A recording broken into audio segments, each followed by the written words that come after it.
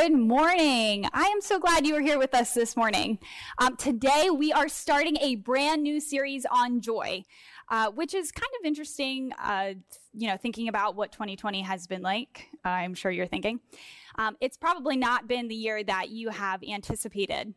You may have found yourself without a job, battling sickness, maybe feeling isolated and depressed. But, maybe like me on the first week of quarantine, way back when that was first happening, you maybe felt trapped and scared.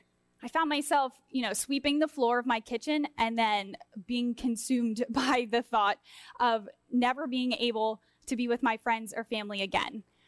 And even though I knew that wasn't what was actually going to happen, it still made me feel really freaked out. And that cued anxiety for me. So, like I said, I knew that wasn't rationally going to happen, but I had to stop right there and I had to give those feelings to God. And I told him how I was feeling. I gave those anxious feelings to him, and he was faithful that day and removed those thoughts and those feelings. I didn't dwell on them and let them take root in my mind. God won the battle for me that day. And I was able to find joy, even in the midst of sweeping my floor in the middle of a quarantine. So, maybe you are struggling right now still. The battle has not yet been won for you. But let me tell you something. There is hope. I want you to type into the comments right now that there is hope. So you can overcome this battle. And listen to this. You can actually have joy. So joy doesn't necessarily mean happiness, but it means contentment and peace and where we are in life. You can experience joy in what is left of 2020 and even experience joy going into 2021. So let's talk about the Apostle Paul. Paul was an individual that never really had a good day. So if you look at his life in Scripture, you see he lived a life of unfortunate events. So he was shipwrecked. He was bitten by poisonous snakes. He was beaten multiple times. He was thrown into prison multiple times, and he was even stoned. And I'm not talking the recreational kind, like literal stones. He was stoned. But he was one of the most joyful people in Scripture. How can that be? That makes absolutely no sense whatsoever. But that's what this series is about, teaching you the things that are probably not new to you, but maybe you just never put them into practice. So they're not things that you can't do, but maybe you just haven't ever started doing them. So 2 Corinthians 6:10 says, sorrowful, yet always rejoicing, poor, yet making many rich, having nothing, and yet possessing everything. So here Paul is saying, I'm full of sorrow. He wants to ball up in a corner and he wants to cry. He says, and yet I am choosing to be joyful. He says, I don't have a dime to my name, and yet I'm making others rich. I have nothing, yet I actually possess everything. He's a guy that decided to choose joy. In this series, we're going to talk about 4 different choices. And if you make these 4 choices, I promise that there is joy on the other side. So today's the first choice. And it's the first choice because it's the first thing that we should be doing. The first thing we need to do is pray. So I want you to type in the comments, pray first. This is what we need to do before anything else. So when you're about to start your week, you attend a church service. So if you're attending with us right now, great job, got that done. And you pray first. When you're about to go out the door to work, you should pray first. When you're about to respond to that email, you should pray first.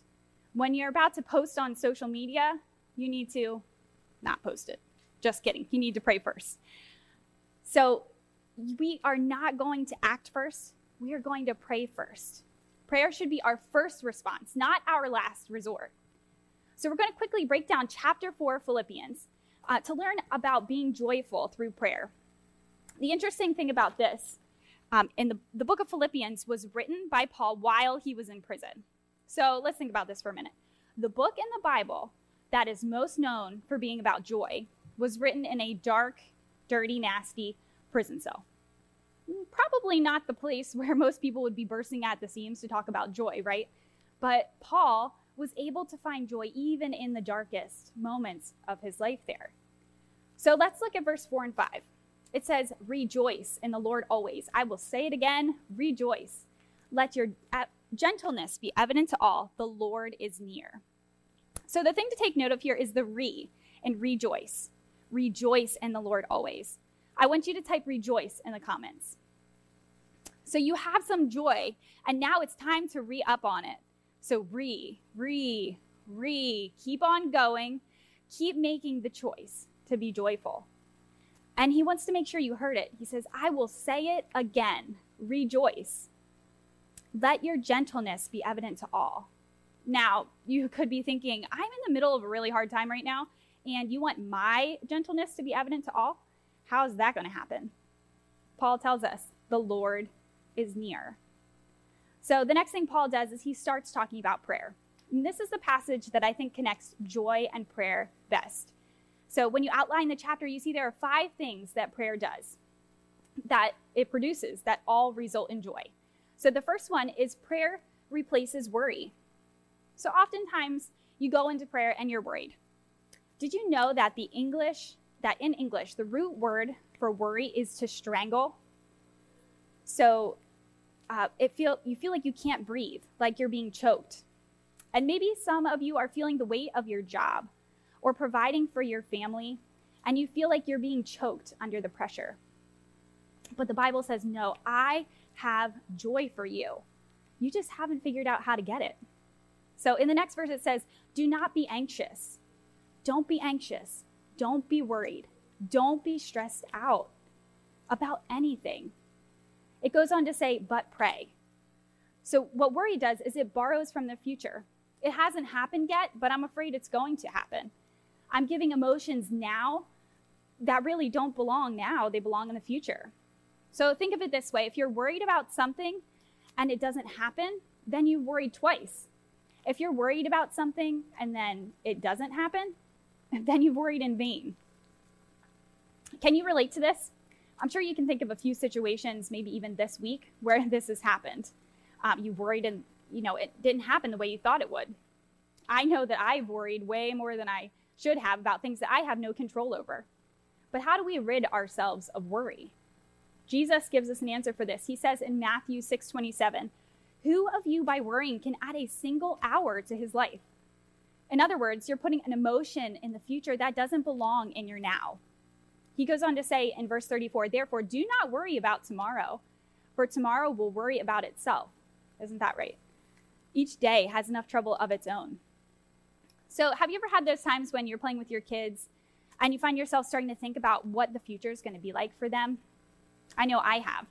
My mind starts to wonder, what is life going to be like for them later with the world the way that it is now?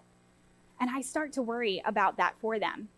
But I have to remember that it may or may not happen the way that I think it's going to. Right now, I need to be playing with my kids, and just being present in the now is where I need to be. So worrying really reveals something about our relationship with God and our condition of prayer, because what we worry about most is where we trust God the least. So did you catch that? What we worry about the most reveals where we trust God the least. So what do? We pray. We release these worries to God, because what good is it going to do to continue to worry about things that we have no control over anyways? Why not grab some joy for the now? I want you to type in the comments, grab some joy. So the next thing that prayer does is prayer relinquishes control. So some of you have never prayed like this before. You've never relinquished control. You want to co-control with God. But Paul says, no. In verse 6, he says, by prayer and petition. And then notice this detail he sneaks in there. He says, with thanksgiving. He says, I'm going to thank you in advance for what you're going to do to take care of this situation. And he says, present your request to God. So the word present means to lay it down. You're laying down your worries at his feet and saying, hey, now it's yours. And verse 7 says, and the peace of God, which transcends all understanding, will guard your hearts and your minds in Christ Jesus. So if you've presented it, if you've given it to God, you will have peace, because it can't be my problem and God's problem at the same time. It just doesn't work. I want you to type into the comments, it's not my problem, because if you've given it to God, then it isn't. 1 Peter 5:7 says, cast all your anxiety on him because he cares for you. The word cast here means to literally throw on. Like, here you go. So if you think about casting a fishing rod, you cast it, you let it go. You don't hold on to part of it and then like try and throw your line out. It doesn't work that way. The same thing goes with casting your worries to God. You need to talk to God about what you're going through. But then you can't walk out the door with it. You either leave it or you don't. If you're carrying it, you don't have to. Prayer relinquishes control. And the next thing that prayer does is prayer regulates my thinking. So we come into prayer with our minds full of junk. So if I can be honest, there's way too much junk coming into our eyes and our ears then that is more dishonoring to God than ever before. We read all those Facebook comments about ourselves. We watch all those TikTok videos. And yes, this week I did download TikTok. And one, it makes me feel really old. But two, I also wasted about 45 minutes after downloading it for the first time watching these videos. That was not a great use of my time, for sure. But anyway, so we watch these videos, we read these comments, and our mind, it gets polluted. You don't need me to tell you this. You don't need me to be your Holy Spirit. But you know that your mind is getting polluted by these things. You may be saying, well, I have a filter, so, it's okay. But the truth is, your filter is clogged. We need to come into prayer asking God to wash our minds. So when we're in prayer, we need to ask God to help us think about what the next verse in Philippians says. It says, finally, brothers, whatever is true, whatever is noble, whatever is right, whatever is pure, whatever is lovely, whatever is admirable, if anything is excellent or praiseworthy, think about such things. Where do you get that kind of thinking? In prayer. So we're going to, like Colossians 3:2 says, think about things of heaven, not the things of earth. And a lot of times we think about prayer as God coming down and meeting with us, but it's actually us going up and meeting with God. We're going there to get our mind right.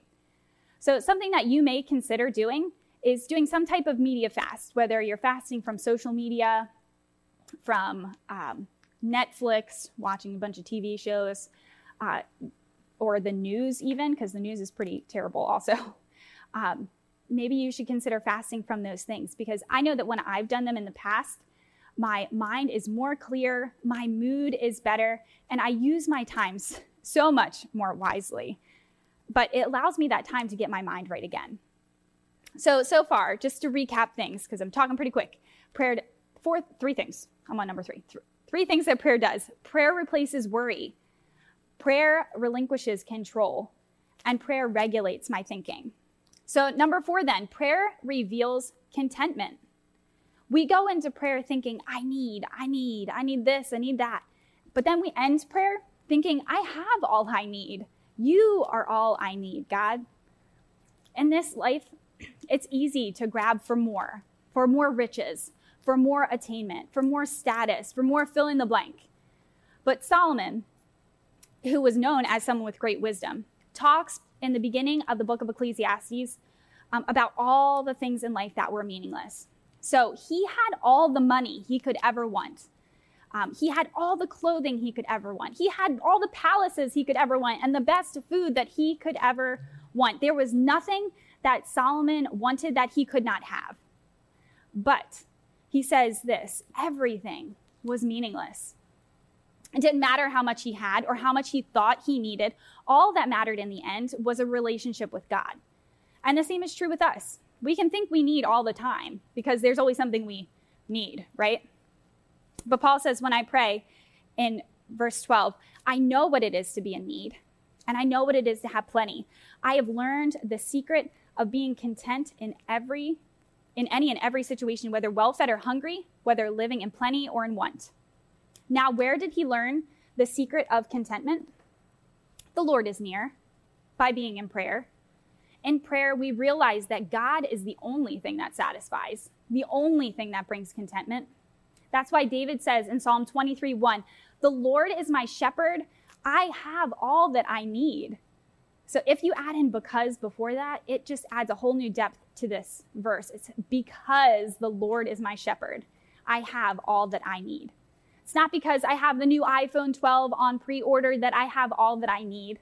It's not because I landed my dream job that I have all that I need. It's because the Lord is my shepherd that I have all that I need. The Lord is near. So something you can pray is, I will not trust in riches, but in him who richly provides. When you're feeling discontent, I want you to pray that. I will not trust in riches, but in him who richly provides. There have been countless times when we have wondered where the finances were going to come from to pay for bills. But we took our needs to God, and he provided tenfold. He provided richly. He's been so faithful in providing for my family that I do not need to put my trust in riches because I know how richly God provides. When you get to the point of contentment where you don't have any needs and you believe that God is all your need, trust me, there is joy on the other side. And then here's the last one. Prayer relies on God. So now that we know our true areas of need, we can say verse 13, which starts out, I can take on this week. I can do my job. I can be a good parent. All the places that scare me, I can do everything through him who gives me strength. And then verse 19, and my God will meet all your needs according to his glorious riches in Christ Jesus. I can, and my God will. I want you to type that into the comments. I can, and my God will. How often do you rely on God instead of trying to rely on yourself? When you start your day without prayer, it makes a difference. It's like saying, God, I got this today. I know you have other things to do, like more important things. So I'm just going to handle this day on my own. I've had days like this where I don't think I need God's help. And you know where I end up? Short-tempered, frustrated, and annoyed at myself that I wasn't the best person that I could have been that day. The days where I'm constantly bringing things back to God, though, when I'm saying, God, help me. God, help me to love that person like you do. God, help me to see them the way that you do. God, take care of this kid's attitude before I lose my mind. Those kind of prayers. I find myself having more joy because of that. So we can do everything through him who gives us strength. He will meet all our needs plus some. And I promise you that there is joy found when we pray because it leads to a place of contentment. So there's a verse in Proverbs that I want you to make your theme verse for this week. It's Proverbs 16:20, and it says, those who trust in the Lord will be joyful. So I want you to draw a nice big circle around that in your Bible, underline it, get out your highlighters, write it somewhere you can see it, put it on your mirror, write it on a sticky note, stick it to your steering wheel, or even make it the lock screen of your phone. So we actually made up a little image for you. If you want to do that, you can text the word joy to 610-590-8550, and we'll send you an image with that verse on it to remind you that you can have joy.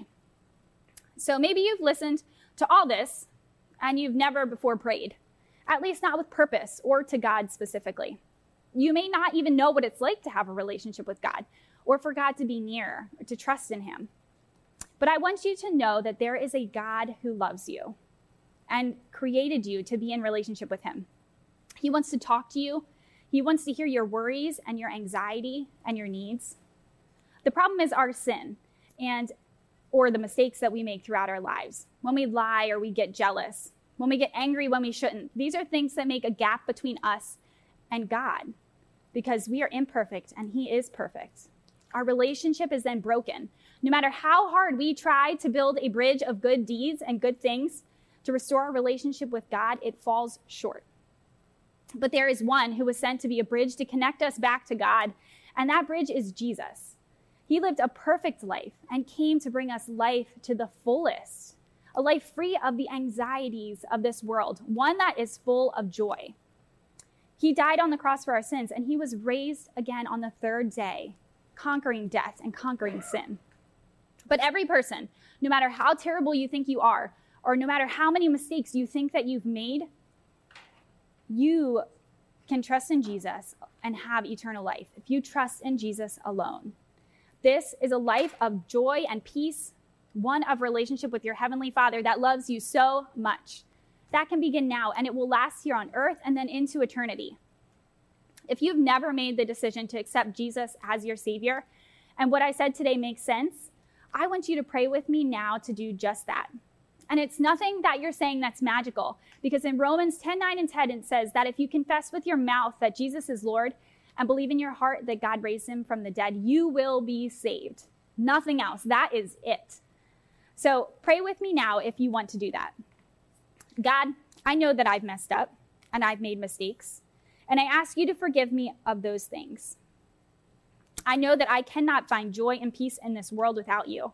I know that Jesus died on the cross for me and was raised from the dead so that I could have a right relationship with you. And now, as honestly as I know how, I ask you to be my Lord and my Savior. In Jesus' name, amen. So if you prayed that prayer today, or if you have any questions, I want you just to text the word Jesus to 610-590-8550, because we want to celebrate with you or answer any questions that you have. We want to start this journey with you and walk alongside you. But I want to end my time with you today with this verse in Romans 15:13. It says, "May the God of hope fill you with all joy and peace as you trust in him, so that you may overflow with hope by the power of the Holy Spirit." So that is my prayer for you today. But let's close this time in prayer. God, I just thank you for how much you love us. I thank you that you desire for us to live a life of joy. I pray against any anxiety that anyone may be feeling today, any fear, any isolation that they may be feeling. God, I pray that you remove it and replace it with your joy and your peace. God, I pray that you help us to be in communication with you, to be coming to you in prayer and bringing our needs before you so that we can just cast off any anxiety that we may be feeling. I thank you for how much you love us. In Jesus' name I pray, amen.